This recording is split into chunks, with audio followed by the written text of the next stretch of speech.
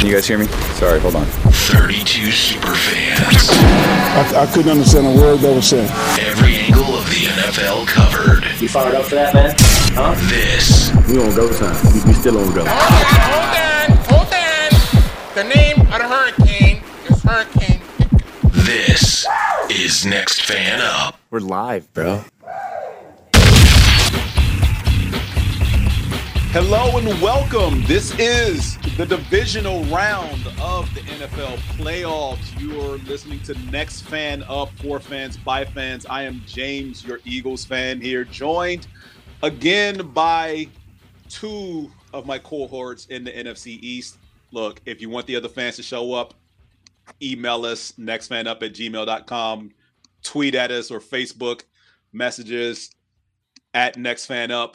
But I have longtime contributor Neil here of the Washington football team. Neil, how are you doing, sir?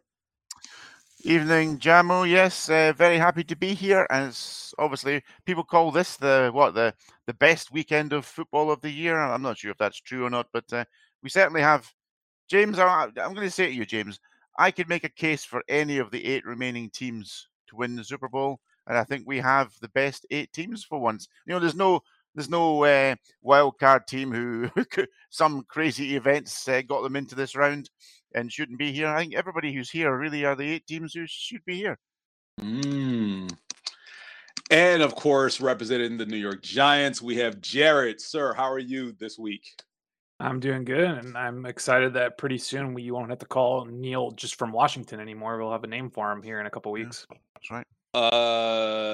Yeah. You can call me We've the already got Admiral. speculation on what that name is, and we're not thrilled about it anyway. Yeah. You could call me the Admiral, or you could call me a Commander or something. That sounds good, doesn't it? Yeah. Commander Neil. You fancy that? No. Unless there's some military service you've been holding back from us, Neil. If I told you, I'd have to kill you. Oh, see, well, then there's that. Wild Card Weekend was everything that it was cracked up to be, and then some through the 6 games. Yes, there were a couple of blowouts and a couple of games that turned some heads. Not in a good way. There is a fan base out there still lamenting and licking their wounds. And I can say that with the 3 of us here on this podcast, you can guess who I'm referring to. And I've been laughing since Sunday. Oh, it was hilarious. It was absolutely hilarious. Is Kevin still in hiding then? Is this the case? Oh, man. Hey, I thought we said we weren't going to actually mention him by name, but I mean, they can figure it out. Come on, let's face it. Who didn't enjoy seeing Mike McCarthy with his head in a tumble dryer, as usual? Well, that's all we're going to say about teams who aren't here, because there's no coaching news this week. Oh, hold on. Wait, did you have to wait? What do you mean? James, Hold on. What do you mean, hold on? A flag's just been thrown and Kevin is offside again. Oh, gosh. So, again, no new coaching news, no GM news, so no one's been hired yet. And as Neil and I were speculating before Jared joined us, we're under the consensus that the majority of the candidates are still actively involved in these playoffs of the 8 teams remaining. Jared, I want to know your thoughts on that, because Neil and I had already had a nice lengthy conversation earlier. Yeah, I think that as much as like a team would want to say like, hey, this is our new GM, especially for the Giants, I think that because all 3 of the candidates are still alive, which is the Bills, the Chiefs, and the Niners, we're not going to hear anything until after the games this week. And my gut still says that it's the Bills that we're going with, but we're just have to wait and see. I think the key point there, Jared, was that did you notice James's passive aggressiveness when he said we had a lengthy conversation before you turned up? What he's saying is you were late. What he's saying. I was a wee bit late. I apologize for that. But I'm not as late as Kevin or the Cowboys and trying to call timeout or throw it to the sideline or something. Oh, wow. So we're going to be doing that the entire show. Got it. I mean, we don't want to keep you sneak around it and run out of time. So the only big things to come out of this week's news cycle, other than, and I'm going to collectively say this because we're not going to get into any stories specifically, NFL players who didn't make the playoffs not behaving well between DUIs, arrest, and indecent exposure, please consult your own local media for your sports team. You'll see what I'm talking about. Outside of those instances, which I really don't want to delve into because they are sad and creepy, to say the least. Dak Prescott was fined $25,000 by the league for his comments condoning the actions of the fans who threw garbage and cups at the referees when the game ended. Is one story. Does anybody care to weigh in on that? I mean, if the Cowboys thought like 15 penalties was bad or whatever they got, wait till next year when they're going to have like 20 a game. I think in general, I was very impressed with the Pittsburgh Steelers coach this year, Mike Tomlin, who repeatedly talked about the taunting calls, James, and sort of said, one of the reasons they wanted to cut them out, and whether we agreed if it was too harsh or not, that's another story. But the reason they wanted to cut it out, of course, was because of the young people playing the sport, children watching the games, indeed, respect and all the rest of it. And I think Dak because Prescott they want to emulate their favorite players. Yeah. Dak Prescott is lucky he only got fined. I probably would have suspended him for a game for those comments. That was that just wasn't appropriate. It was as inappropriate as calling a quarterback draw with 15 seconds on the clock. Well, someone else who was fined this week was Buccaneers coach Bruce Arians for striking his own player in the helmet on the field. In case you didn't see it, my team was unceremoniously beat to Kingdom Come and back on Sunday afternoon. And during the course of the game, a wide receiver who I hope is not on my squad next year was fielding a punt, fumbled. There was a scrum. And of course, there is a league rule that once there's a scrum for the ball, players not involved in said scrum cannot pull players off, whether their own or the opposition. This player for the Buccaneers tried to pull off one of the Eagles players, and Arians steps out fully like 5 to 10 yards into the field of play and whacks his player upside the head. The only downside is cameras caught it, and he was fined $50,000.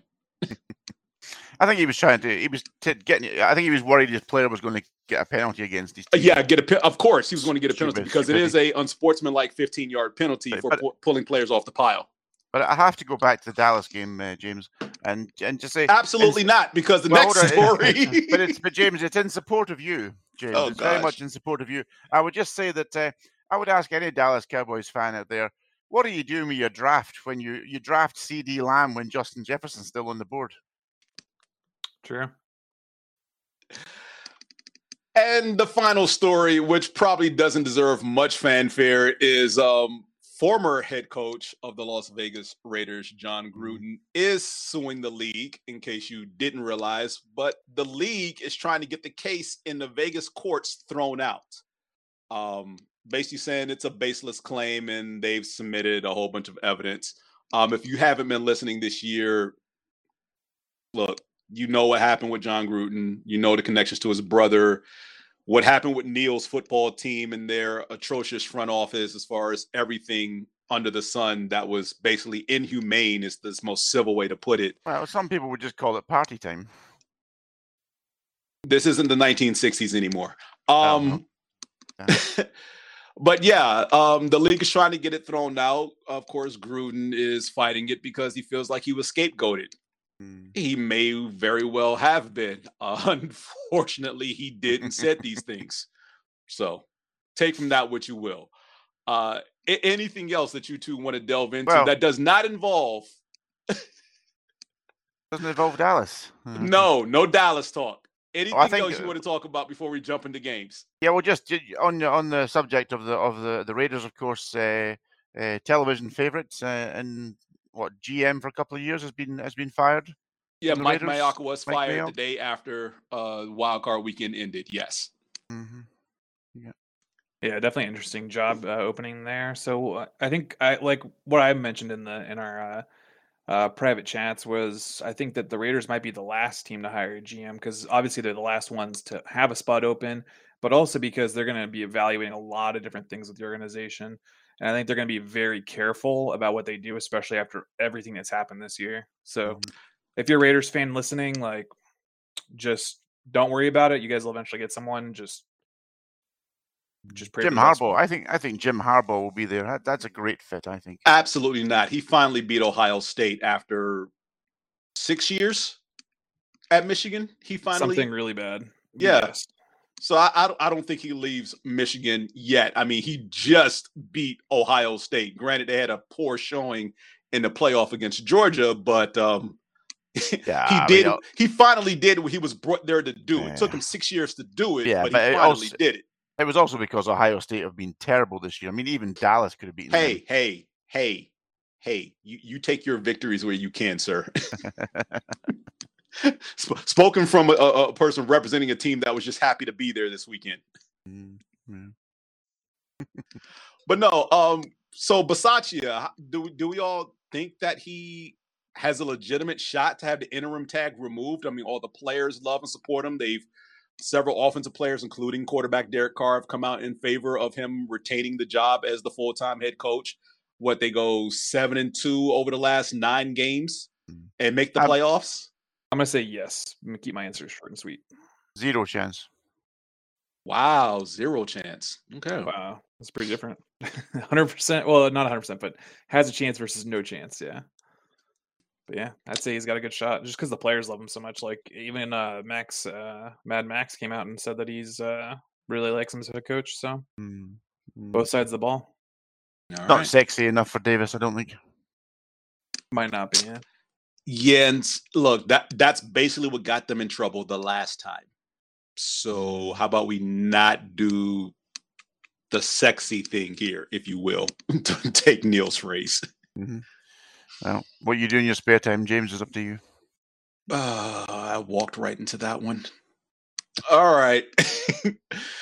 Division round starts Saturday, 4:30 p.m. on CBS. The Cincinnati Bengals taking on the Tennessee Titans. And just so you know, the power rankings and the spreads this week are all in favor of the home teams. So the Titans are still number 5 in our power rankings. They are 3.5-point favorites.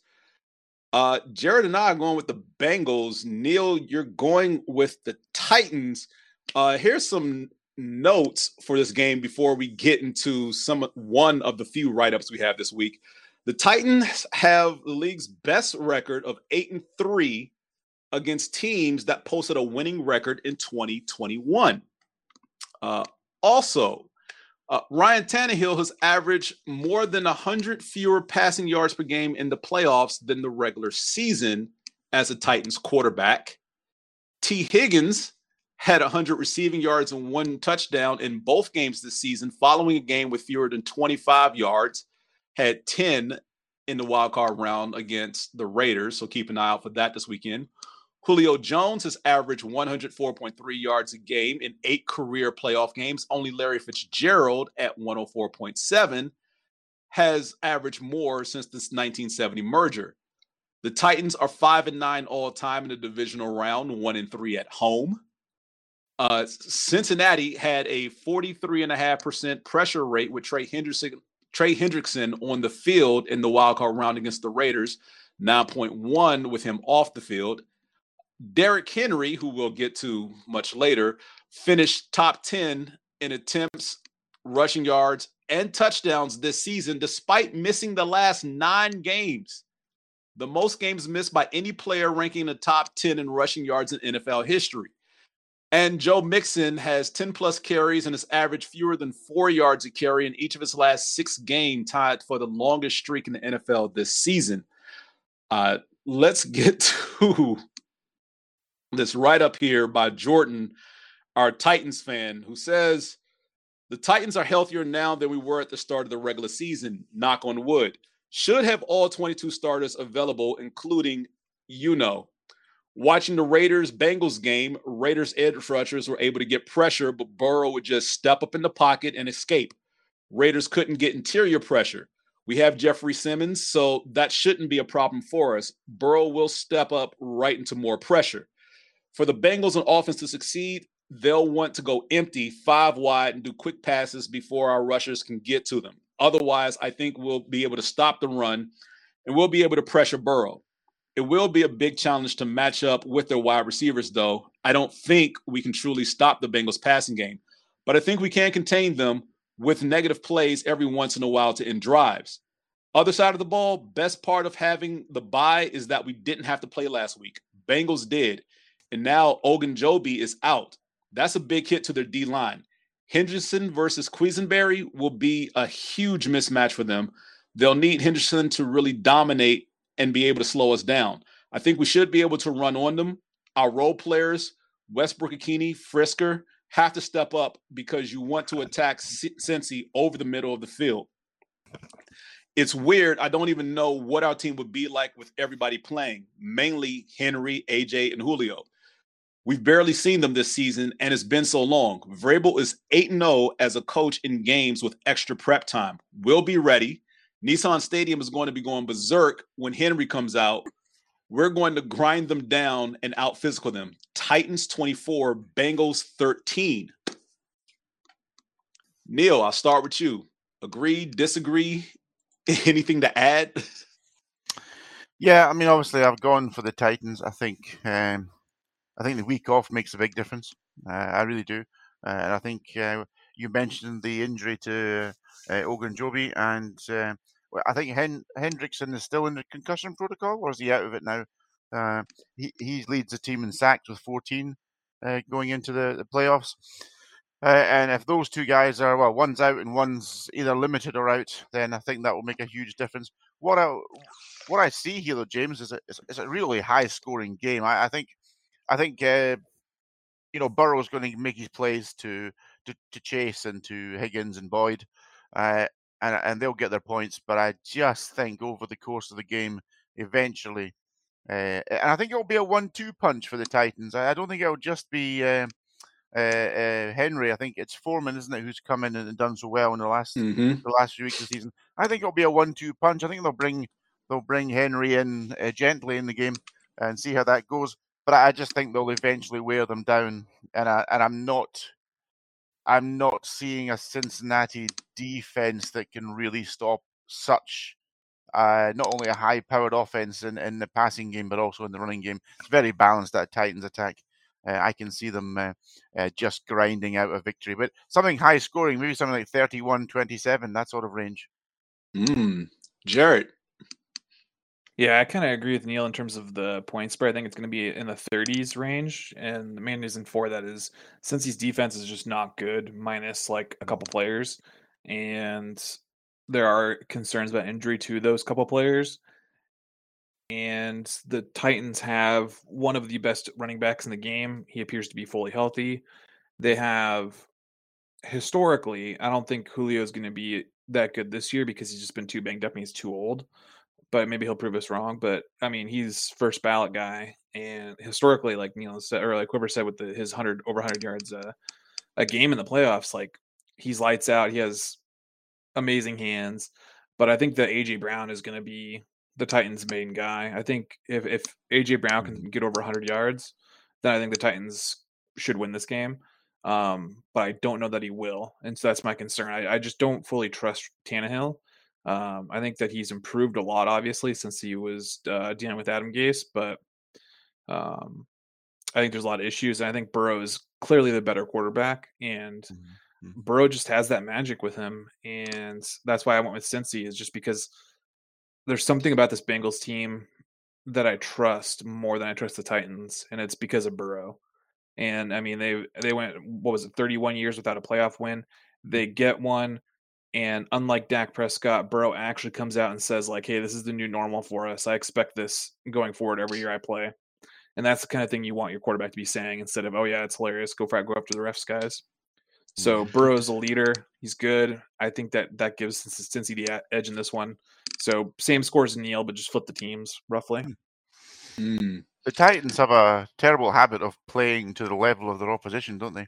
Yeah, I think they've beaten the Chiefs. And that, Neil, is why I'm going with the Bengals, because that's probably my biggest knock on the Titans right there is they don't really squash competition when they should. I mean, we all remember they lost to the Jets early in the season, and that was before Henry got hurt.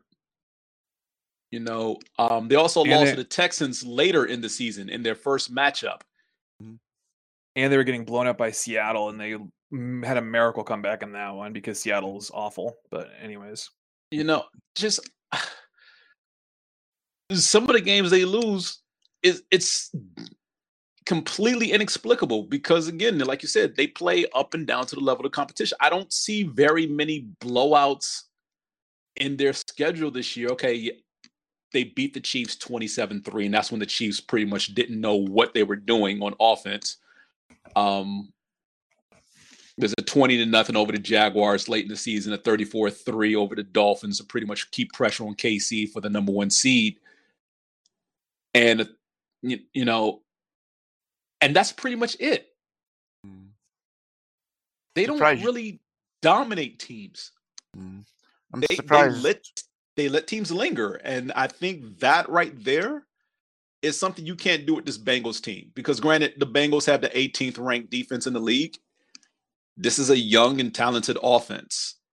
And I think any glimmer of hope for this team, because it is one of those things where I always liken to someone who doesn't know that this is not supposed to happen this way. Like you said, Joe Burrow is stating that this is the new norm for them. Making the playoffs every year is their new norm. I don't think we were really expecting this year. We like, all right, they'll improve this year, but we were looking for what they're doing now probably next year. No, You know, I was. Well, I mean, of course you were, Neil. I love Neil Joe Burrow. loves Burrow. Yeah. Yeah, of course. Neil also loves another quarterback who had question marks all season long. Who's that? I would say though, you know, if Justin is obviously going to be editing this later, Justin, just be aware that was Jared who took a shot at your Seattle deadbeats and not me. Oh, you guys are horrible.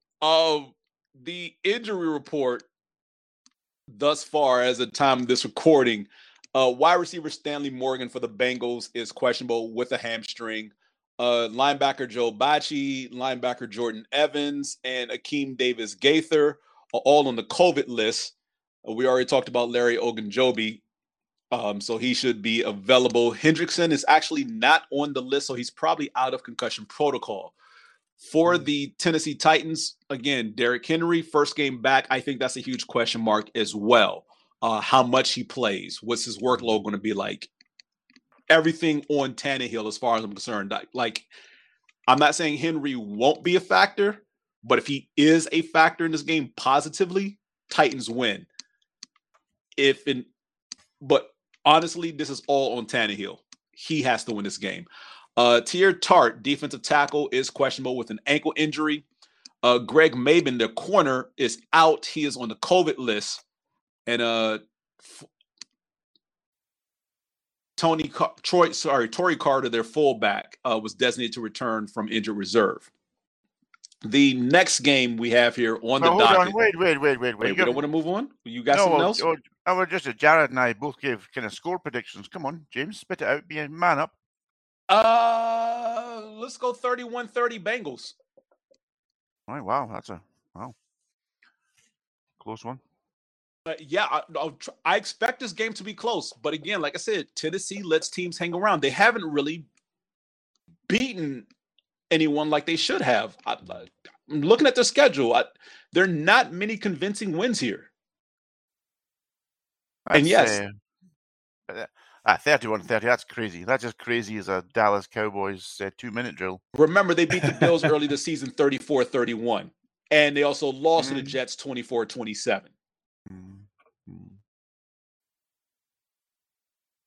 Over under 35 and a half rushing attempts by the Titans in this game. To win this game is going to have to be over, so I'm going to take the under. Yeah, I think it's under that, but they need to run at least 30 times. Oh yeah. So good.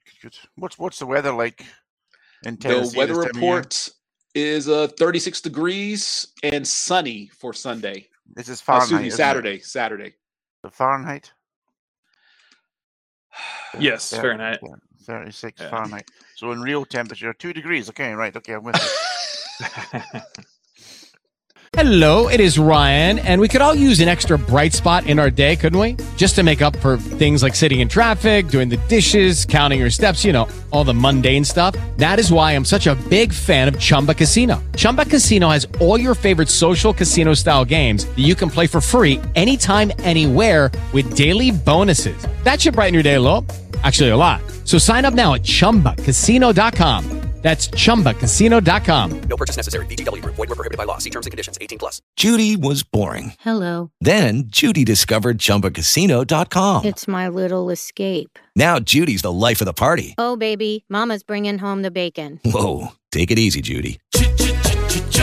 The Chumba life is for everybody. So go to ChumbaCasino.com and play over 100 casino-style games. Join today and play for free for your chance to redeem some serious prizes.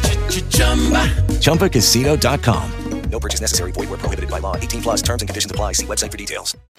The next game on Saturday, 8:15 p.m. on Fox, San Francisco 49ers, who are 11th in our power rankings, at the Green Bay Packers, who are number 1. Packers are 6-point favorites. Useless stats here.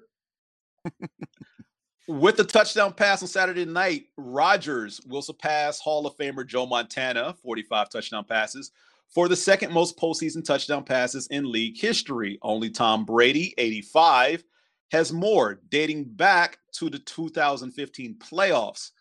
Rodgers has recorded at least 2 touchdown passes in 9 consecutive postseason games, longest streak in NFL history. Some other useless stats. Davante Adams has averaged 123.6 receiving yards in 5 career games versus the Niners, including the playoffs, the most by any player versus Frisco since the 1970 merger. The Packers have not won a playoff game versus the Niners since the 0-1 wild card game. The quarterbacks there were Brett Favre and Jeff Garcia. Garoppolo has a 20-6 career record as a starter on the road, second highest win percentage in the NFL since 1970. That includes the playoffs.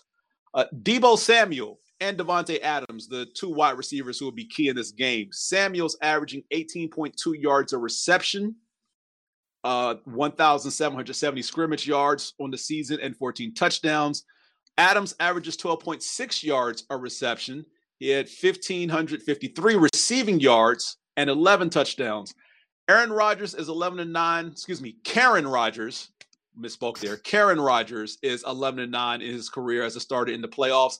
7-8 since winning the Super Bowl 45 in the 2010 season. And Garoppolo is 3-1 in his career as a starter in the playoffs, the highest postseason win percentage in 49ers history. But, I mean, again, 3-1. Come on now. Green Bay Brian did send us something. And it states, expecting a very close game between these two. I think the Niners present the exact right problems to really make life difficult for Green Bay. On offense, Rodgers will need to continue to play at a good to great level to win. Should be trying to get the ball out fairly quickly. The O-line has been solid, even missing 4 of our 5 top guys. Biggest question will be if the guys coming back from injury, tackles Bakhtiari and Billy Turner, is how much rust has built up. Wide receivers, 17 is a maestro. Alan Lazard, the new number 2 and good possession wide receiver, getting Cobb back healthy.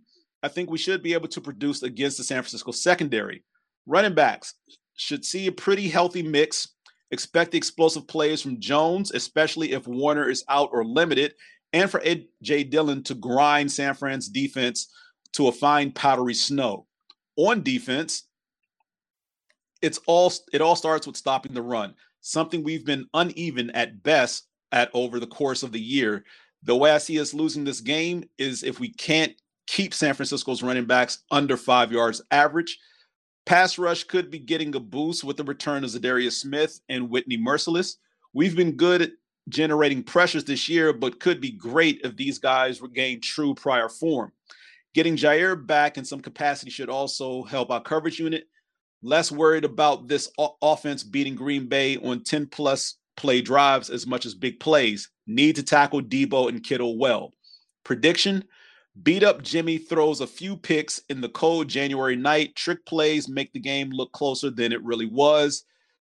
12-17 shred. Packers 31, Niners 24. Jared, I'm going to start with you. Your thoughts on Brian's prediction here and the outcome of this game? I think it's a pretty solid prediction. I think that Green Bay is the favorite. They should win this game. However, I do see an occurrence where the Niners do win, which Brian kind of lays out there, where the Niners leverage their run game, especially Debo, especially Kittle on the outside making plays.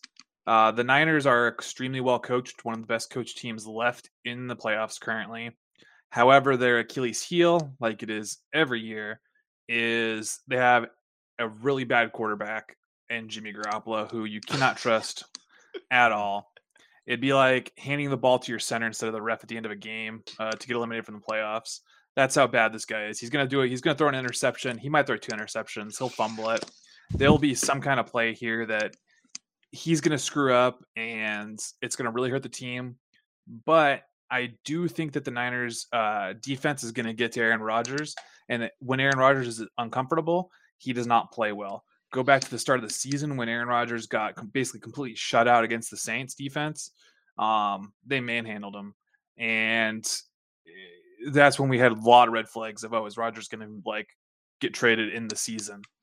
And I think the Niners have that talent on their defensive line and their linebacking core. As far as I know, everyone's going to be playing for them. And Werner actually is playing from the last thing I heard. And so Brian mentions him, and it's going to be tough. I think that Rodgers is going to have to play out of his mind. He's going to have to throw at least 4 touchdowns. I think that the Green Bay running game is not going to be important in this game. I think it's going to be straight down a quarterback play. How many turnovers does Garoppolo have versus how many touchdowns Rodgers has? I think that's the dynamic for this. All right, Neil, these teams did meet in week 3. The Packers on a Karen Rodgers last-second drive, 130-28. Playing out the same way or any differently here? Yeah, it's my upset special for this week. Ooh. Is it? Maybe not. Maybe just certainly locking them up, the San Francisco 49ers. I think Jared makes some good points there. You're always kind of waiting for Jimmy G to make that killer interception or fumble. He almost did it against Dallas last weekend in a game that really the 49ers dominated. I think the difference for the 49ers defense here will be that the Green Bay Packers wide receivers can actually catch the ball. Last week, you kind of felt like the Cowboys receivers couldn't catch COVID and the way they were playing. Wow. In terms of the Packers, though, I do wonder this 13-4 record, James, was that not just a bit of a false positive in the sense of Rodgers' season and the way they kind of got wins? I kind of think they kind of got lucky a lot of the way. So not sure they're really a 13-4 team. Home field advantage, that would normally, I think, be quite good for the Packers. But in this game is going to be all about whether the San Francisco 49ers can run the ball consistently well and make big plays in the run game. That's going to be the key here, whether Green Bay can stop it. And Green Bay historically struggle to stop the run against good running teams. And I think that might be the difference. I'm interested in the weather forecast for this game too. I don't know what it's going to be, but I can just see 12 degrees. 0 degrees Kelvin is what I believe it's going to be. So I'll find out what that is in Celsius later. In terms of the game itself, yeah, I've gone for a San Francisco win. I think they just have I just feel they're a bad matchup altogether for the Packers, and yeah, I think they're going to go in there and they're going to be immunized against Rodgers and the Packers offense.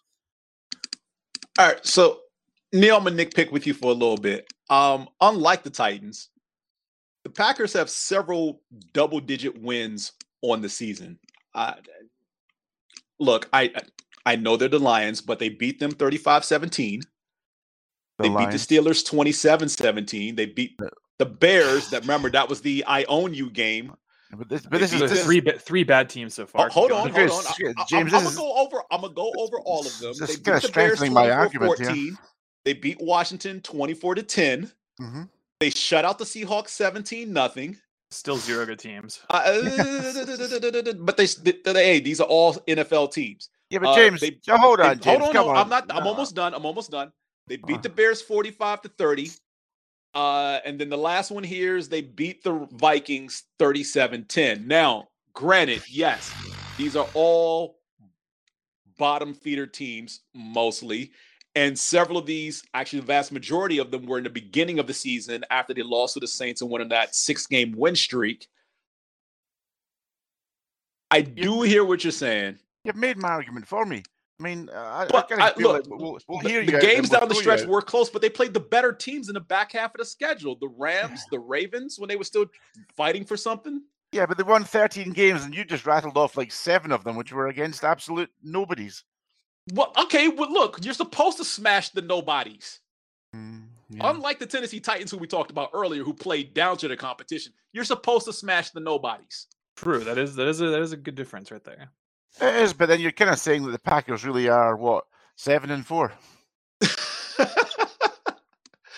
Look, I won't say their one possession games could have gone either way, but again, as we mentioned, they did beat the Niners 30-28. They beat the Bengals 25-22. They beat the Cardinals 24-21. They lost to the Chiefs. Remember, that's when Karen's whole COVID situation popped off. They lost to them 13-7. They beat the Rams 36-28. So, and those are your playoff teams. So one-score games against good teams. So that means this should be roughly a one-score game. Yeah. So, I mean, now I'm not going to take away from the last time these two teams met in the playoffs, in which last I checked, the Niners were still running the ball down their throat. This is an issue. This is probably my biggest concern with Green Bay. They can't stop anybody running the football. And I feel like a lot of these teams on the schedule that they beat, especially these one-score games, even against these good teams, if these teams committed to the run completely for the game and not try to pass so much, they dismantle the Packers. Yeah, No, seriously, because the Packers haven't shown me anything since that NFC Championship game they lost, 2 years ago to the Niners, that they can stop anybody from running the football. And that was the eye-opener. And literally almost every single game they've lost has been because they can't stop anybody running the football. And teams do it to an extent, but no one goes all in to do it like the Niners do. Okay. All right, James, take a pause for the cause, yeah? Just Go ahead. What I would say is I'm disappointed. I'm disappointed in myself because actually, why? Because you have made a far better case for the San Francisco 49ers than I have. Yeah, it sounds like James is on your side of this argument. It does. Yeah. I mean, that's my only argument for Frisco. But I will say, if the Niners come, I mean, if the Packers get the ball first and drive down the field and put up a touchdown, that may put some pressure on Garoppolo. So I think the opening drive, depending on who gets the ball, sets the tone for the game. Obviously, I know that's common sense, but I think it's more likely the Packers get the ball first. Like, if the Packers get the ball first, I think it's more likely they drive down, score a touchdown, than say if the Niners get the ball first and they drive down and score a touchdown. Be careful, James. You're teetering on the edge of the old Kevin's who scores the most points wins. No. I'm not getting into that thing as far as no. I'm just saying the first possession of the game will go a long ways as far as dictating how it plays out. And look, we saw last week the Niners pretty much run the ball down the. Hold on, no, seriously. That's true. The I Niners agree set with you. the tone last week against the Dallas Cowboys by running the ball down their throats. I think Garoppolo only had like 2 passes on that opening drive. They scored a touchdown, right? They basically out-physical Dallas, who was supposed to have this physical, beat-em-up defense. We didn't see that. That's the way you beat the Packers. My only thing is, what if the Packers get the ball first and Karen Rodgers puts up 7? That's my hiccup in the plan for the Niners. Oh, was that a question, or are you just telling us? I mean, maybe I should change mine to the Niners now. Like, James has been pretty persuasive for me. I mean, there's no chance. I don't even know why they're going to bother playing this game. Oh my gosh. Look, my best friend is a Packers fan. I get him every year that, his team worries me because they can't stop anybody from running the football. I mean, all this breaking news is too much for me. You have a friend. Shut up. Wow. The injury report, as Brian mentioned, several players coming back. Yes, Jair Alexander is currently listed as questionable with his shoulder. David Bakhtiari is listed questionable with his knee. Marquez Valdez-Scantling is doubtful with a back injury. And we already mentioned Whitney Mercilus coming back from injury reserve with his biceps. The 49ers have Nick Bosa still in concussion protocol, but he did practice in a limited capacity. Ambry Thomas, the corner, is listed as questionable. Raheem Mostert has been shifted from the COVID list to IR. So no chance of him playing. Marcel Harris, the linebacker, is questionable, and defensive end Jordan Willis suffered a high ankle sprain in Sunday's game, so he is doubtful for this week. Anything else you two would like to add before we move on to the next game? I would just say that this is a game that's on Saturday night, isn't it? So over here, it probably starts around about midnight or maybe even later than that.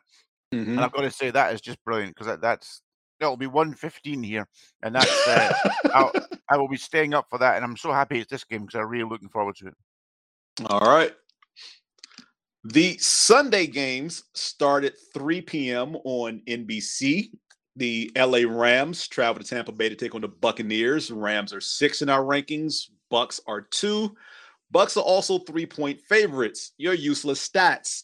Sunday's matchup will mark the third postseason game ever featuring 2 starting quarterbacks that each recorded at least 40 touchdown passes in the regular season.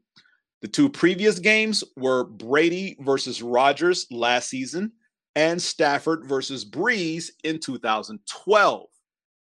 Tom Brady has won 9 straight divisional round games, dating back to 2011, the longest QB win streak in any round in NFL history. Stafford has a 65.5% completion percentage, 43 touchdowns, 17 picks, with a 104.3 passer rating. Brady, 68% completion percentage, 45 touchdowns, 12 picks, 102.8 passer rating. This is the 8th playoff game in the last 30 seasons between the opposing quarterbacks that each ranked in top 2 in passing touchdowns that season. The quarterback ranked number 1 has won 5 of the previous 7 matchups. The Rams have won 6 of their last 7 games, only a Week 18 loss against Frisco, tied for the best record in the NFL since Week 13, including the playoffs. Brady is 0-2 versus the Rams since joining the Buccaneers in 2020, 5-1 with the Patriots, including 2 Super Bowl wins. Stafford led the NFL with a 139.6 passer rating versus the Blitz this season. The Buccaneers defense had a 38.1 blitz percentage, second highest in the league. The Buccaneers are winning in 55.6% of the simulations done by NFL Network with an average score of 27-23. Jalen Ramsey is the 6th cornerback to be selected to 3 All-Pro teams in their first 6 seasons. Sanders, Woodson, Revis, Sherman, and Peterson are the others. And the Buccaneers have scored 30-plus points in each of 5 playoff games with Tom Brady, twice in the previous 15 games in Tampa Bay history. Neil, I'll give you first crack at this. I guess what I would ask you two guys is, which quarterback do you trust in the playoffs? Someone with 7 Super Bowl championships or a 13-year veteran who just this past week won his first postseason game? You know I'm biased in this answer, right? Because I despise one of these quarterbacks and I loathe the other. Okay, was that an answer? I'm not sure, but I can't tell. Yeah, it was which one's which. Yeah, I kind of think maybe the Rams are going to peak here just at the right point. For me, James, you know how much I love the offensive line, and I love my tackles and guards. But I've got to say here, if Tristan Wirfs plays, I think the Buccaneers win. And if he plays close to healthy, and if he doesn't play, or he's playing like he played those couple of snaps when he was hobbling around last week, then the Rams will win this game. And I don't think, after seeing him hobbling last week, he's going to be anywhere near full strength. So I think that offensive line takes a massive hit when he's not in there. So if Tristan Wirfs is out, then I'm absolutely going with the Rams all day long. Jared, I strangely not 100% agree with Neil's winner, because I think the Bucs will win, but I agree with the pressure on Brady is going to 100% decide this game. And I think what unfortunately is happening to the Bucs is what happened to the Chiefs last year, where the O-line has just been getting destroyed towards the end of the year and into the playoffs. And there's question marks at center and at right tackle for the Bucs. And the Rams have a certain Hall of Famer named Aaron Donald, who is pretty good from what we've all seen. And he's all right. Yeah, and so I think that if they get to Brady, and speaking as a Giants fan, that's how you beat Brady in the playoffs. You get pressure on Brady. And I think that if the Rams do get enough pressure, Bucs lose. If they don't get enough pressure, Bucs win. I think it's simple as that. I think it's just that trench play on offensive versus defensive line. Evans on Ramsey will be a big matchup too here. Yeah, but before we even get to Evans and Ramsey, as you mentioned, Jared, it's that pressure on Brady, but specifically it's that pressure up the middle. But Neil, as you mentioned, Wirfs or his backup Wells, if they're either of them, whoever plays, if they're not 100%, remember they acquired midseason Von Miller, who's an outside pass rusher. And granted, they do move Donald around on the line. Whoever lines up out there, it's a nightmare matchup because, look, Wirfs plays. Look, we know he's not going to be 100%. All right, he's already listed as questionable with his ankle injury. Wells, is his backup, is also listed as questionable. And Jensen, the center, is listed as questionable. So, yeah, you're talking about Brady's blind side and the guy he takes the snap from. No matter which two of those three plays, neither is going to be 100%.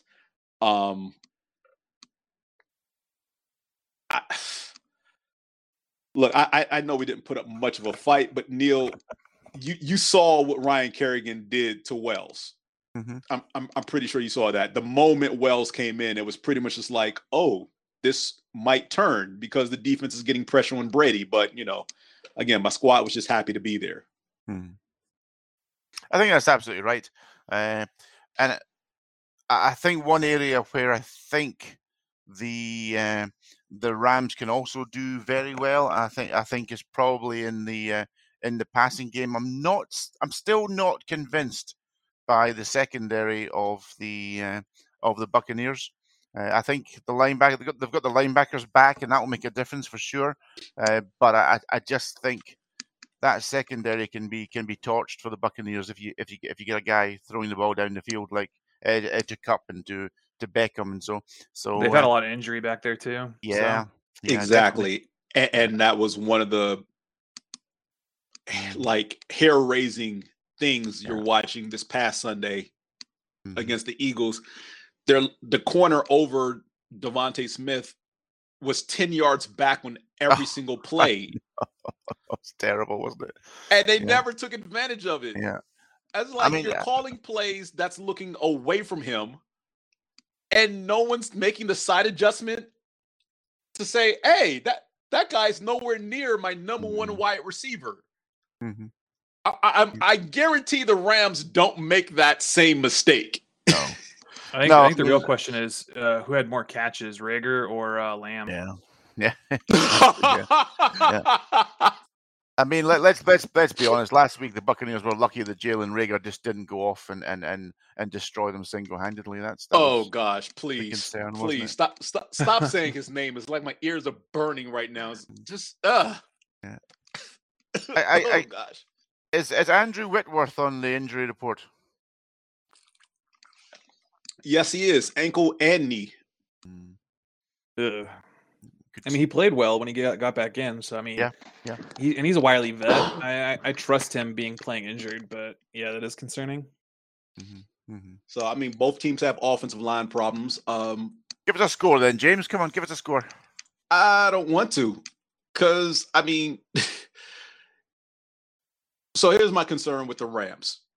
They are either there's no middle of the road with their defense. And again, I don't have nice things to say about their quarterback for obvious reasons. As talented as this defense is, it is pretty much all or nothing with them. They'll either force you to go 3 and out, or they're going to let you drive the length of the field in as few plays as possible with some lapses in there, and you're going to score touchdowns. They don't routinely shut anybody down, especially not the good teams. And I'm not overlooking the matchup early this season when they beat the Buccaneers 34-24, but these teams are nowhere near remotely the same as they were then. I'll go 34-31 Bucks. Yeah, I'd lean that way as well. However, I do feel pass rush. Because again, as the previous game, I think this game more so relies on the trenches of both teams, the respective offensive and defensive lines going up against each other, more so than anything happening on the outside. Yeah, Evans versus Ramsey will be a good matchup, but does Ramsey follow Evans all over the field? Because Ramsey, granted, he didn't follow anybody from Arizona last week all over the field, but he didn't have to because there wasn't anybody worth following all over the field. It's also... Sorry, James. No, I'm saying, like, does he follow Evans? Because there are other targets. And look, we talk about the Buccaneers. You guys mentioned the Buccaneers secondary is not that talented. After Ramsey, there's not much going on with the Rams secondary, to be perfectly honest. So the other guys can be had in mismatches. And granted, like, look, no Brown, no Godwin, fine. Miller's still there. Gronk is still there. You know, they can take advantage of matchups and they can scheme. One thing about Arians, he will scheme guys open other than Evans. And then Evans will pretty much get his when they decide, okay, these other dudes are getting too much. Let's move Ramsey around. The other thing I take into consideration here is that the Rams, they are the NFL's team, if you like. You know, the one the NFL office really supports. You know, they've got their offices there, haven't they? And all the rest of it. And I can see that being a contributing factor here. The league would probably quite like to give Brady a slap and also see the Rams going. So look out for some very dodgy calls here, James. That's all I'm saying. Very dodgy calls. The one thing I meant to look up, the referees for this round. When we're talking about dodgy calls, are we talking like running it at like 15 seconds left with a QB sneak, or are we talking like that playoff game with the Saints? We're talking about breathing on Brady and getting called for roughing the passer. I think we're at the position where the refs are going to look at the end of this game. We're going to be saying, "My God, these refs look as guilty as a puppy sitting next to a pile of poo." So yeah, and look, that was one of the things we talked about last year, especially in the conference title game. When the Bucks played the Packers, and we were talking about X factors, and I wasn't really joking when I said this. I was dead serious. The referees are the X factor, and it really came down to the referees being the X factor because we saw how physical the play was in last year's conference championship game. One secondary was allowed to mug wide receivers, and the other one wasn't, especially in crunch time. Granted, while it was the right call, you weren't making that call all game, and now you're making it. That's right. So, and you know, it's about getting the Rams. You know, getting the Super Bowl's taking place in that stadium as well, isn't it? So it's imagine what it's going to do for the potential fan base there and the revenues for the league getting the LA team into the LA Super Bowl. That is true. Yeah. Yeah. And the league refs already put them through once when they played the Saints. So wouldn't surprise me to see it happen again. Yeah, that's right. That's right. It all counts, James. No, James is so James is there. Are you watching tape of Jalen Reagor again? Oh God, please! I would burn all tape with Jalen Reagor. The injury report. I tell you, James. Honestly, our podcasts are longer than the Jalen Reagor highlight tape. Yeah, that is true. That is true because there is no Jalen Reagor highlight tape. The Rams injury report. Linebacker Ernest Jones was designated to return from injured reserve. Taylor Rapp, their safety, is in a concussion protocol. Wide receivers Brendan Powell and Ben Skowronek are listed as questionable. Linebacker Troy Reeder is also listed as questionable. And we mentioned Andrew Whitworth. Running back Buddy Howell also shows up on the injury report. For the Buccaneers, Sean Murphy Bunting, hamstring. Levante David, foot. Brashard Perriman, hip. Giovanni Bernard, hip and knee. Ronald Jones, ankle. And Cyril Grayson, hamstring.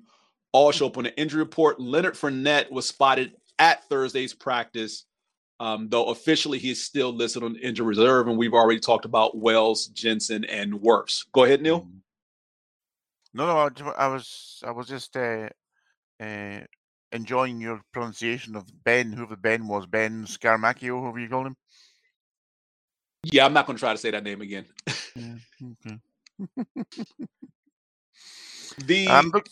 Are you looking forward to this one though, James? Are you seeing a potential Super Bowl winner in this? I mean, are the Bucs? Are they just starting to fall apart? I mean, I'd like to believe so, but I don't believe it. Yeah, I kind of see whoever wins, kind of like when we get to it in the next game. I think whoever wins this particular game is going to be representing the NFC for the Super Bowl. Oh, really? Yeah. All right. Even more so than the Packers, huh? Wow. Yeah, because I think that Aaron Rodgers would get crushed by either of those teams. Every year, the Green Bay Packers disappoint. Something happens and the Packers lose, and I just don't see it's going to be any different this year when they play one of those two teams. Is it a more disappointing franchise in the NFL to have had Favre and then straight on to Rodgers, and what's that, about 25 years, at least maybe nearly 30 years of prime premier quarterback play, and have 2 Super Bowl wins to show for it? 3 appearances? It's mostly thanks to the 3 appearances, Justin 2 wins. Seahawks. Mm-hmm. I mean, the Packers would have had a couple more appearances if it wasn't for the Seahawks. So, and that's when the Seahawks were good. What are you talking about? Hasselbeck won the coin toss and said they were going to get the ball and they were going to score. Yeah, and he threw the game-winning touchdown. He did throw the game-winning touchdown, but then there was the Seahawks punter who turned the game around with a beaker touchdown. Oh yeah, and then that onside kick, and then the onside kick Green Bay wasn't supposed to touch. Yeah. Come on, guys. Just complete disaster. Come on, guys. All right, so moving on here to the final game, because I'm pretty sure we're going to get killed for this again. Justin's crying with that, reminiscing on the good old days that seem like distant memory now. It's just like, wow. With Lucky Land Slots, you can get lucky just about anywhere. Dearly beloved, we are gathered here today to... Has anyone seen the bride and groom?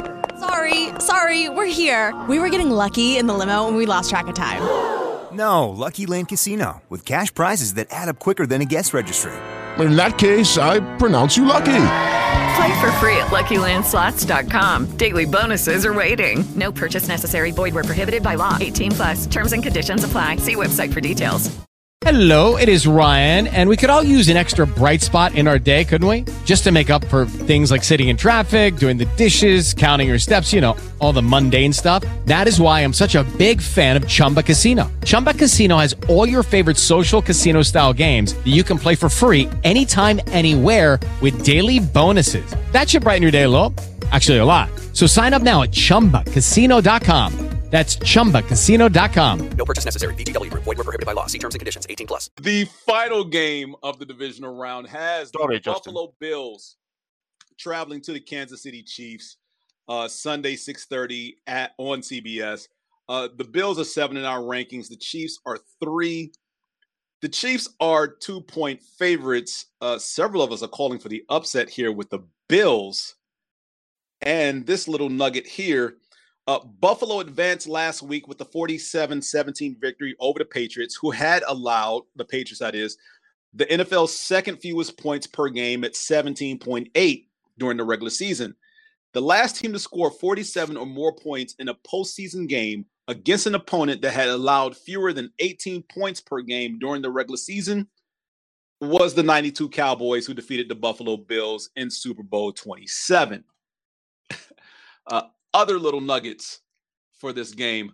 Travis Kelce has averaged 84.6 career reception yards per game in the playoffs. Only Steve Smith Sr. has at 91 has averaged more in NFL history, a minimum of 10 games. Josh Allen has averaged 63 rushing yards per game in 3 career head-to-head matchups versus Patrick Mahomes, including the playoffs. The Bills are 0-3 in road playoff games under head coach Sean McDermott, 3-0 at home. This is the first playoff game in NFL history featuring 2 quarterbacks to each throw 5 touchdown passes in their previous playoff game. Those quarterbacks, Jared Allen, an 11-6 record, 63.3 completion percentage, 36 touchdowns, 15 interceptions, 92.2 passer rating for the regular season. Patrick Mahomes, 12-5 record, 66.3 completion percentage, 37 touchdowns, 13 picks, 98.5 passer rating in the regular season. And the Chiefs have averaged 32.2 points per game in the postseason with Mahomes as their quarterback, the highest by a starting quarterback in NFL history, a minimum of 5 starts. And we were blessed by Smug Neil and Smug Nick, our Chiefs fan, and Rob, our Bills fan, with a nice little recording of what they see playing out. So we'll turn it over to them for this nice little sound. Yeah, really sorry, listener. This is going to be bloody awful, isn't it? All right, ladies and gentlemen, it is the game of the week, which in the semifinals, in the parlance of one Neil Washington, is the divisional round of the NFL playoffs. And this is the game of the week. It is definitely the best game I think we're going to see up to this point through the playoffs. I am Nick, your smug Kansas City Chiefs fan. I am joined by Rob, our Buffalo Bills super fan. And Rob, man, this is last week, when we had the 7 seeds in there, it was a lot of blowouts, and it was a lot of games that Gotham did not need. But now we have the game that Gotham deserves. Do you agree, sir? Oh, I do. I feel like with all respect to Jordan, our Titans super fan, I feel like this may very well be the AFC Championship game right here, right now. And who would you rather have? You got the Chiefs, you got the Bills. First time in 10 years that the 2 highest paid quarterbacks are playing each other in the playoffs. And I got a sneaking suspicion this is probably the second in what's probably going to be a long line of Josh Allen, Mahomes games that we're going to see with big stakes on the line. No, I would totally agree. And in fact, if we're going to keep calling out super fans, I do remember that I think after the AFC Championship game last year, I had talked about how this was going to be, potentially, like a Peyton Brady sort of matchup that we're going to see for the next decade. And Neil, again, to mention him, poo-pooed this idea and said, no, they're going to be up and they're going to be down. Like, okay, it's now 2 years in a row. Granted, it's not the AFC Championship game this time, but, these teams can't control the seeding. They're going to face each other when they face each other. I do think I would be willing to put a bet down, though, that, at least for the next 2 years, these 2 teams face each other, because I think whichever of these 2 teams is the better, that is going to be the team to beat in the AFC for at least the next 2. Yeah, I agree completely. I think, it's funny when you look at kind of these teams are built similarly. I think both our coaches are pretty, rock solid. I think McDermott on the defensive side of the ball has done a lot of innovative things. He's kind of known as like a cover 2 shell guy, but look at the stuff that we do now. We do a lot of funky blitzes. We do a lot of man coverage mixed in with that zone. And Andy Reid, his resume speaks for himself. So I think there's a lot of similarities between what's going on in Kansas City and what's going on in Buffalo, which is going to make this rivalry so much fun. I do absolutely think that this is Brady Manning for the next, you say 2 years. I feel it's for the next 5 to 10. Well, I would make the bet on the 2 years. I mean, I agree with you on the 5 to 10, though. I mean, and honestly, I think it's going to be so much fun for the NFL just because I do think these are two of the most fun-loving fan bases that there is in the NFL that have experienced a lot of heartache for a long time, and they're going to enjoy it. So it's just going to be. I'm looking forward to more of these conversations, essentially. But to get into it, we were talking before we got on air that this is a difficult matchup just to break down, just because I'm not sure how much the matchups matter. It's more of the approaches and how they matter. Yet these two teams have played each other in big spots a lot over the last 2 years. Most recently earlier in this season, which the Bills took themselves, I believe 38-20. And there was the AFC Championship game last year, which the Chiefs took handily. But each of those games have their reasons why, they're not necessarily a guide for what these teams are now. And so, I mean, just to jump into it, I mean, how confident are you feeling that the Bills can repeat what they did already earlier this season? So I don't take that, the week 5, week 6 game, whatever it was. I don't take that as kind of my barometer. I take the last year's AFC Championship game as the barometer. Last year, and I think we probably covered this when we talked about it, I was kind of more happy to be there. I really didn't think the Bills were going to win that game, which, it's fair. They were going up against the juggernaut Kansas City Chiefs. It's a tough matchup for a team that hasn't been there. I feel different right now, but just being completely honest. I feel like our team is humming at the right time. We got the right pieces in place. I don't care about what happened when we played each other months ago. I feel like the Bills right now are the best version of themselves, and I feel they have a legitimate shot against any team in the NFL. And, if they win this game, in my opinion, they're winning the Super Bowl. So this is kind of where I'm at with them. I feel way more confident about winning this game than I did last year at this time when we were having this conversation. I personally also, and again, being Smug Nick, this is kind of my brand, but I also do think that the winner of this game probably wins the Super Bowl. I agree. But I mean, for different reasons. I just think that these two teams have separated themselves from the rest of the AFC in a way. But a lot of people will point to kind of like full year statistics and full year records as their guide on that. But the real issue here is that each of these teams, when they are playing their A game, are a nuclear bomb. It is something that it doesn't matter really kind of any other factor that is going on the other side of the field, which makes it so difficult to break them down against each other, honestly. But each of these teams also went through a slump. The Chiefs, it was early on, which I think is something, if you're gonna trip over yourself, you might as well do it early. But that was the Chiefs this year. The Bills had their slump a little bit later, including losing to the freaking Jaguars, man. Man. So I can give my thoughts on what happened with the Chiefs, but I'm interested in your thoughts on what happened with the Bills and why are they not those Bills anymore? So I think it's kind of a fun dichotomy when you look at it between the Chiefs and the Bills. Because we both, let's be honest, we run similar offenses, even down to, receiver sets, down to running backs, like what we expect out of those positions. And so for you guys early, it was a lot of teams were playing, if they can get their rush with 4 men, they had you. That was kind of the goal, right? So for the Bills, because, probably perception as much as anything else, didn't quite happen earlier. But once you got into kind of the middle of the season, we would see a lot of that, see a lot of the rush 4, play 7, rush 3, play 8 in the backfield, for their defensive backs, things like that. I think what's interesting is that your team and my team handled it in completely different ways. So for the Bills, what they did, it happened a little later in the year. They switched up their offensive line a little bit. Rick Bates, at first, partially because of injury, but now these guys are healthy and he's still in there.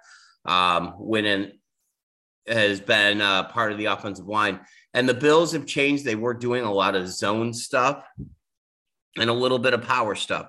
Now they're doing a lot of gap scheme, a lot of pin and pull, which has really opened the gates for Devin Singletary. Devin Singletary, I think you could make a strong case, is what the Kansas City Chiefs wanted Hilaire to become. When you look at how he's using the offense, look at the Bills the last 5 weeks, really, you could pinpoint it to the second half of the Tampa Bay Buccaneers game. Bills were kind of wiped out in the first half. They came back. They did lose the game in overtime, but they came back from, I believe, 21 down. And really, since then, their point differential, which is about 5 weeks, has been about 100 points. And I think a lot of it has to do with how they've changed their offense. They're running the ball. You could say easily, oh, well, Josh Allen runs the ball. Yeah, that's true. If you look at the running stats from week 13 to right now, end of the season, the number 7 runner in the league so in that period is Josh Allen, right? Awesome. But keep on looking up the list. Number 4, Devin Singletary. The Bills have been running the ball. They've added a little bit of balance to that offense. I think what's interesting is that Kansas City, and you'll be able to speak on this, obviously, they were faced with the same situation. They handled it in a different way. They didn't run the ball more, although McKinnon looked great against Pittsburgh, but we'll get into that, I'm sure. What they did, and this is something we haven't talked about this, but I'm sure it's something you'll agree with me on. They introduced a screen game to them. If you look at the past 6 weeks, Kansas City has thrown screen passes 14% of the time, which has been a great way to kind of keep defenses at bay. And they're not just targeting Tyreek Hill and Kelsey anymore. If you look at targets for the past 6 weeks, I thought this was a real interesting stat. By the way, shout out Joe Marino on Locked On Bills. 32 targets to Kelsey, 31 to Tyreek Hill, 30 to Brian Pringle. Let's talk about that. Yeah, no, there's a lot there I want to touch upon, but yeah, I do think that was the kind of what the Chiefs slump was that, it wasn't like the Mahomes Chiefs had never faced a 2 deep safety shell before. Teams threw that at them a bunch, over the last couple of years, but teams would usually adjust to that. They would go back and forth and things like that. This was kind of the first time where I think the Chiefs were facing that constantly, where there was just like the deep shots were not ever the statistical, like hat on hat good play. And at the same time, on the offseason, they overhauled their entire offensive line. And by the way, they overhauled it for good. The offensive line is much improved. In fact, I think there were the Pro Bowl snubs on that offensive line. But because the rookies, they're just not going to get that kind of, that kind of accolade. But nonetheless, it was a line that operated differently, and it was a line that Mahomes was not fully comfortable with, and their tendencies were different. And so things were happening. Mahomes was not adjusting well to the deep shots not being open. He was not adjusting well to, trusting his new offensive line. He also was not adjusting well to the early of the season defense being deficient.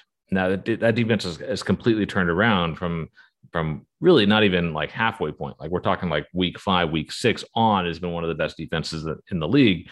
But during that time, they were not getting stops, and Mahomes was just pressing. He was running out of clean pockets. He was doing all sorts of silly things.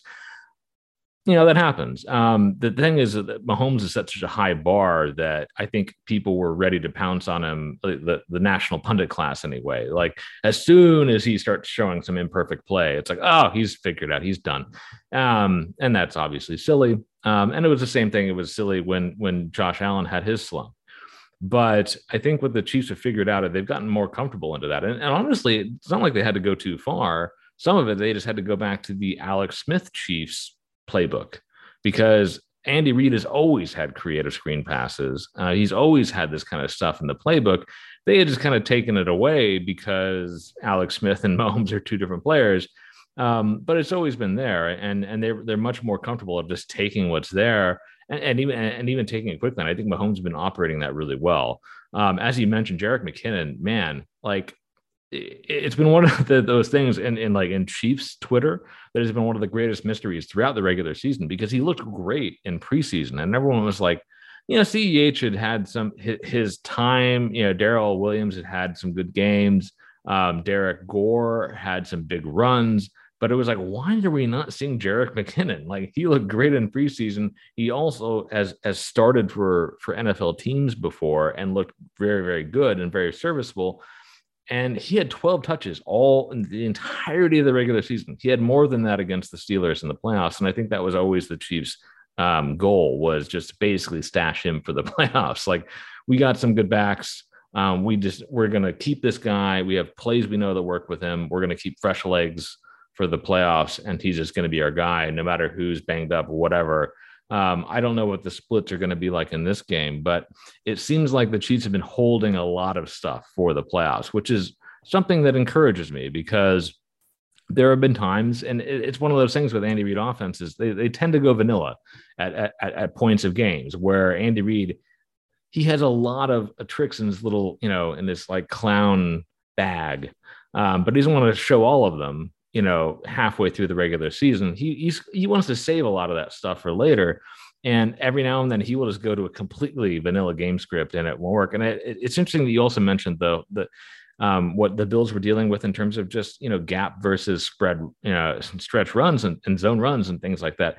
The Chiefs have been dealing with the exact same thing, in that Reid in Kansas City has never had like a really strong, large-bodied, like physical offensive line that can win in the gap run game. And so he's always gone with zone runs. And partially that complements the rest of his playbook, because he's doing RPOs, he's doing all this other kind of stuff. He can't have linemen going too far downfield, because that screws up the pass part of the RPO and all that kind of stuff. So he tries to keep everything moving horizontal on all of these kind of things, even on the runs.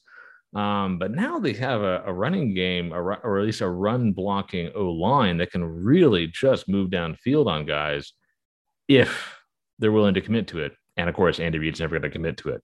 But that's the thing. I mean, I think this is going to be the sort of game where both coaches are going to try to parry and block the things that each side really wants to do. And so it may be about who wins with the things that they're not used to doing.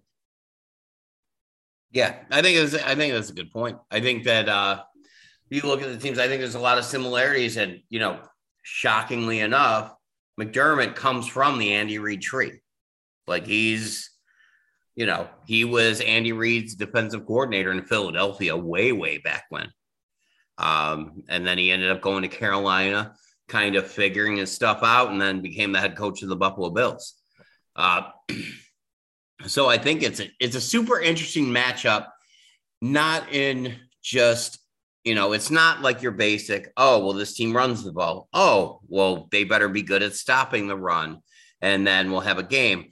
There's so many intricate layers to this game that I think is what's going to make it fun, because the teams are built similarly. It's, we've talked about this before, like they're just built similarly. I think if you were to take Clyde Edwards-Helaire came into the league, I think a year or two before Singletary, but if you were going to give him a comp coming out of LSU, it might be an upgraded Singletary, although now I think it's maybe a different deal. I think I'd rather have Singletary than CEH, but that's a different story. But they're similar running backs in a similar offense.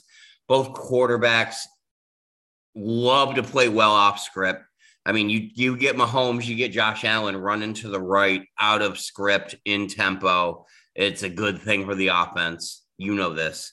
Like, it's going to be a real interesting matchup. Just as a fan of football, I can't wait to watch it.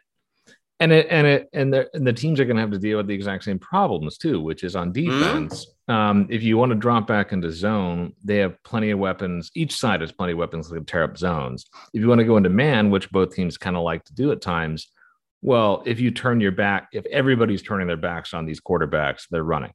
So you can't do that really either. You got to mix. It's going to be a mix on both sides, and they're going to have to throw some stuff out there that they've probably never shown on film. On the defensive side. So, I mean, I guess that gets us around to prediction time. I mean, we talked about how difficult this game is to predict. I mean, even though I think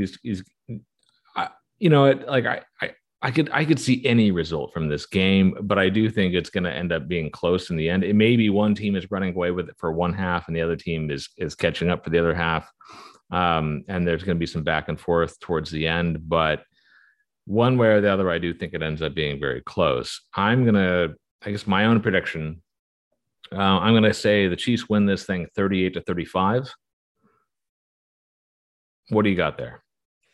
I mean, I feel like for the Bills, this isn't their happy to be here year. I feel like this is let's get this shit year. So, I can't go against them. I mean, the last game they played against the top 5 defense, they didn't even see a fourth down. They literally played the perfect game of offense. Shout out Pod Vader. But it's going to be a close game. I think these are the two best teams in the league. You want my honest opinion? I think it's a shame we're seeing this now and not a week from now. But here we are.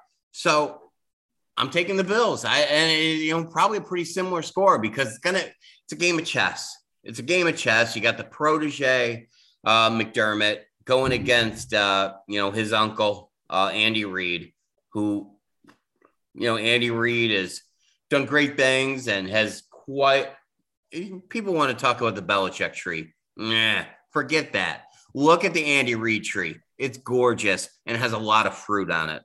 And, this is a great matchup. This is going to be a fun game to watch, whether you care about either of these two teams or not. This is a fun game to watch. I just feel personally that the Buffalo Bills will just get just a little bit more juice out of the fruit.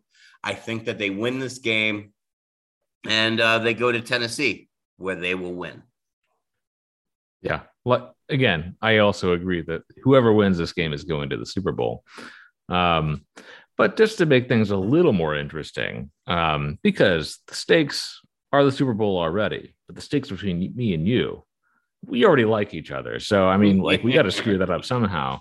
So let's put some skin on this game, right? I mean, Monty, who I obviously hate, our despicable Raider super fan. He and I have done a fair amount of friendly wagers on this program. And I'd like to do one to you. We all know that Patrick Mahomes is not the only famous Mahomes of his generation.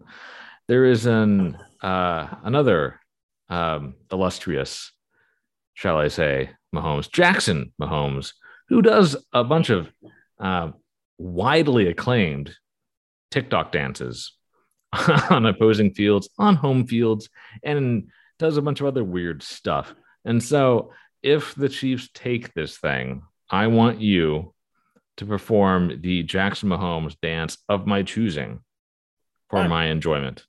Fine. And I'm pulling an audible right now. We talked a little bit about this off air, and as you're talking, it just dawned on me what I want you to do. So you may have noticed the starting quarterback for the Washington Redskins was in the stadium for the Bills last week, shirt off, drinking, having a good time. I know what I want you to do. I want to see a bit. I want you, gloves on, shirt off, out in New York City, because that's where you live. And right. I know the weather is garbage because I grew up in the state. I want you singing the Bills song in Ryan Fitzpatrick gear. I don't have the beard. No, but you don't need the beard. You don't need the beard. I can absolutely deliver you that moment Yep. in the depths of my sorrow should the Chiefs not take this one. Thankfully, that's not going to happen. So, but thank you, good sir. The gauntlet is thrown. I'm ready. You're going to love it. You drink like a Western New Yorker already, so you're good to go. All right. Well, back to you, James. All right. So there you have it from Rob and Nick. Interesting there. They have a nice little bet going, fellas. And I'm interested to see more so how this bet plays out, which is why I'm really going to be tuned into this game. They both call it the game of the weekend. The bet. I want to see Nick shirtless for sure.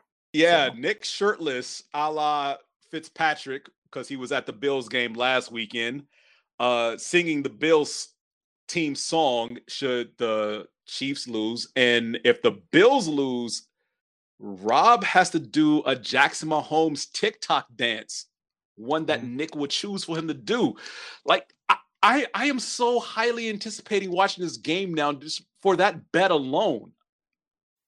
Is there any way that both of them can lose so we can get both those sides of that bet? Yeah, I'm sorry. This is the playoffs. Someone actually has to win this game. Unfortunate.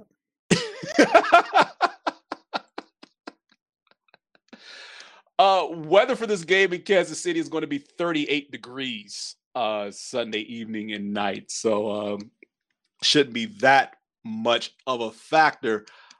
Neil, anything you want to add to this outside of the wonderful analysis we already received? Yeah, I would low bar, James. I would say that if Nick loses the bet, I would like to see him more than shirtless and just with a bottle of Heights Distillery vodka covering his innocence. Oh Lord. Okay. Nope. but no. in terms of the game itself, I think so. I'm not going to be too overly complicated about this. In what was it? I'm going to say like week 5, week 6, somewhere along those lines. Buffalo waltzed into Kansas City Stadium and absolutely slaughtered them. And in that game, you've got Josh Allen running for 59 yards and a touchdown, throwing for 315 yards and 3 touchdowns. Yep, they mentioned that. Yeah, exactly. And I can see this just being a repeat of that. I don't see any way here the Chiefs can win. I'm absolutely stunned they're favorites in this game. And, wow. Well, it is the playoffs and they're at home. Yeah, I just can't see them. They're a powder puff. They're a powder puff offense and defense, really. The Chiefs this year. They're not the Chiefs they were, and they're going to get.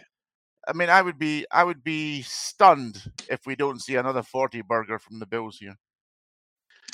Jared, final thoughts here? Unfortunately, I think that I have to side with Nick and go with Kansas City here. As much as I want the Bills to win because the Kansas City Chiefs are the new evil empire. Wow. I just think really? that Kansas City wins this game. The Bills can only win this game if Josh Allen goes off, which could happen. The Bills basically played perfect football against the Patriots. If they do that again, they win because the Kansas City Chiefs cannot keep up with that kind of perfection. But I don't think they can do it. So I think Kansas City wins this one, and I think it's going to be by 2 touchdowns, actually. How, though? How could they possibly win this game? How? The Patrick Mahomes magic. I mean, it's going to happen. Like, Jackson Mahomes is going to get out there, do his TikTok. Okay, stop. Nope. It's going to inspire Patrick to be amazing. No. We're going to shut that down right there. We're not mentioning that guy's name ever again on this podcast, okay? Outside of that bet. We're going to stop that right now. Give me a score then, James. Come on. I like the Chiefs by a touchdown. If for nothing else, I don't want to look at the game from earlier in the season because we tried that last year when they played in the regular season and it didn't go that way in the AFC title game. Why do I expect the week 5 outcome to have any impact on this divisional round game? Just throw it out the window. These are not the same teams from week 5. Now, if you were to say these two teams played 5 weeks ago, yeah, I'd be more worried then if that was the result 5 weeks ago. But I've got to say, James, wasn't. 15 minutes ago, you told me that teams that win by double digits and all that guff, they absolutely destroyed them. They beat them by 18 points. It wasn't even a game. Look, all I will say is this: Kansas City has this habit of starting slow, something happening, and then them rattling off anywhere between 3 to 5 touchdowns in a row. We saw it last week. Oh, that's the old Chiefs. You know the days when Seattle really they just did it last week. They just did it last week. TJ Watt scores a touchdown at the end of the first quarter, and and the Chiefs scored the next 5 touchdowns. What do you mean the old Chiefs? We just saw it last week. You're basing your argument against the Pittsburgh Steelers, whose offense was as anemic as anemic they can still be. Put up 21 points. Come on. I mean, Steelers, that was a joke. Like Ben was washed. He can't. They still put up. Regardless of how much of a joke they are, they still put up 21 points. That's only because they felt bad for the Steelers. They're like, we don't want Big Ben to get shut out on his last game ever. And so it also tells you a lot about the Chiefs' defense. That is true, yeah. Yeah, it's an absolute mismatch. It's not even going to be close, James. It's going to be over by halftime, this one. Wow. Wait, so Neil, what do you think the score is going to be? I've already said a 40 burger for I'll say Buffalo. I'll say 45-21. I got Buffalo. 40. Buffalo. For Buffalo easily. Okay. I mean, that might even be the halftime score. I'm going opposite. 42-28 Chiefs. What do you got, James? Give us something. Sure. Let's go 42-30 Chiefs. Oh, okay. So we think it's all going to be high scoring. So of course, it's not going to be high scoring. No, because we all think so. Because I don't trust either defense in this game.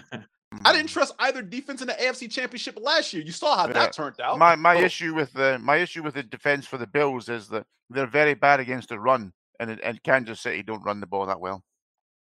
I guess another question, like similar to what I brought up before, and I kind of foreshadowed it, is I think the winner, just like Nick and Rob think, of this game is going to represent the AFC. Do you guys agree with that? Well, first of all, yes. First of all, you listen to Nick and Rob. Oh my God, what's wrong with you, man? Oh, gosh. Right. Okay, Neil. Neil didn't do the assignment, ladies and gentlemen. He never does. I'm not listening to that.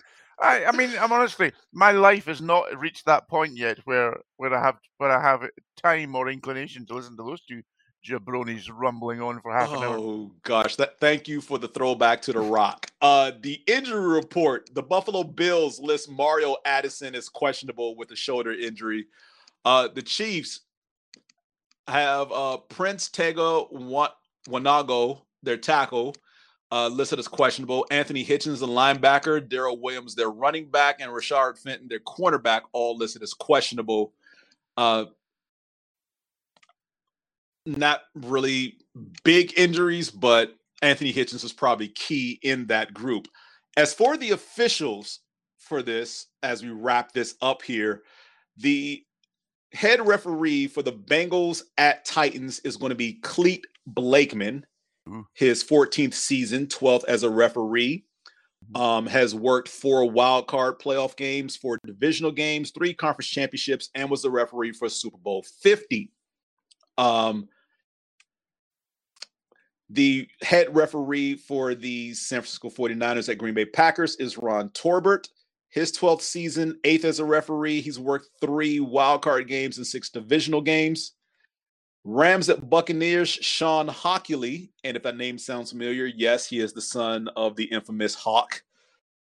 8th season, 4th as a referee. He's worked 1 wildcard game and 5 divisional games. That was him with the biceps the size of Boston, huh? His dad, yeah. Yeah, that's right, yeah. And for Bills at Chiefs, John Hussey, 20th season, 7th as a referee. Hussey has worked 6 wildcard games, 5 divisional games, 3 conference championships, and Super Bowl 45.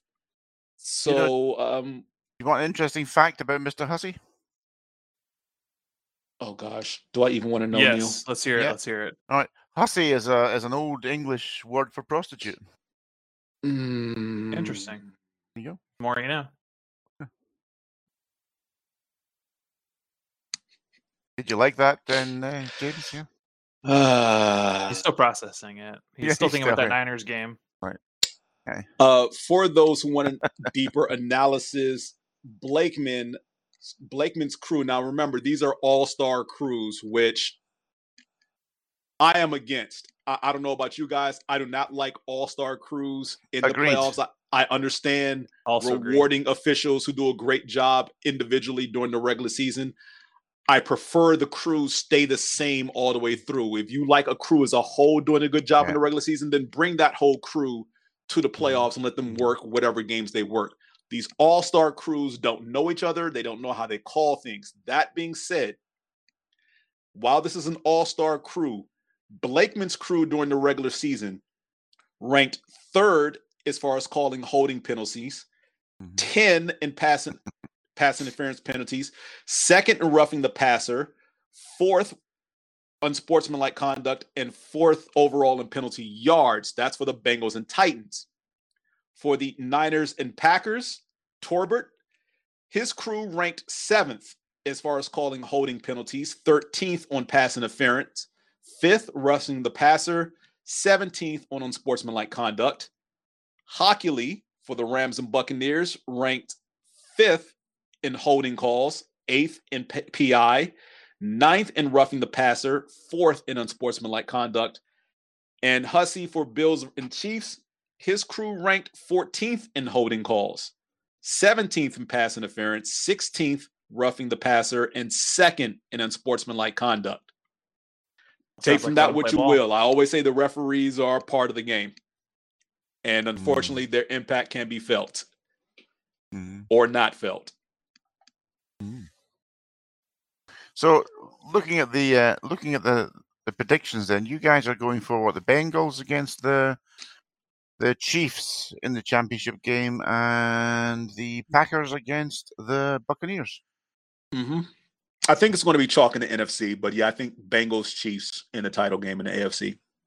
I've gone exactly the opposite from you guys. I see, because you picked all the road teams except for Tennessee, whereas I picked all the home teams except for Cincinnati. That's right. Well, James, another opportunity for you to be wrong again. Here we go. I mean, I never claimed to be an expert in anything. I just know a lot about a little, or is it a little about a lot? Well, probably the former. You're very good on what you call it, like fantasy films. Great. Oh gosh, Jared. Final thoughts for this weekend. Anything specific you're looking forward to of these 4 games? I think that it's going to be really good football. I think that there's going to be. I'm hoping for at least one huge upset. I would absolutely love to see Kansas City lose. I'm really hoping for it. I don't think it happens, but I'm really hoping for it. And then the one thing I am most hyped for is today we got the Pepsi halftime show drop trailer. We got to see who is in that. A lot of OG rappers coming out. We're probably going to hear some songs from The Chronic, things like that for Super Bowl. So I know Kevin will be excited for that. And yeah, it should be fun. We get to get down to those championship games. Neil. Yeah, I'm just looking for 4 really good games. I was going to ask you guys just about the time of the games. How does that suit with your own lifestyles? I mean, you've got I take it you guys were working on Monday. So if you're working on Monday, is that okay for you?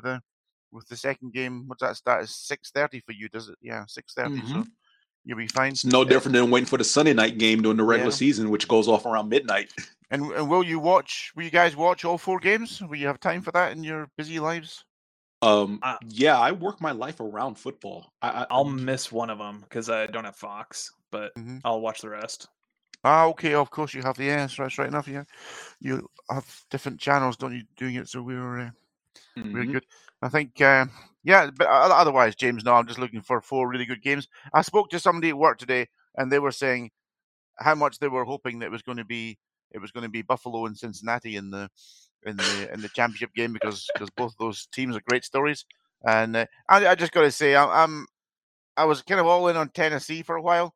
Now I'm kind of like thinking, well, actually, Buffalo looks like the team that's really, really looking good.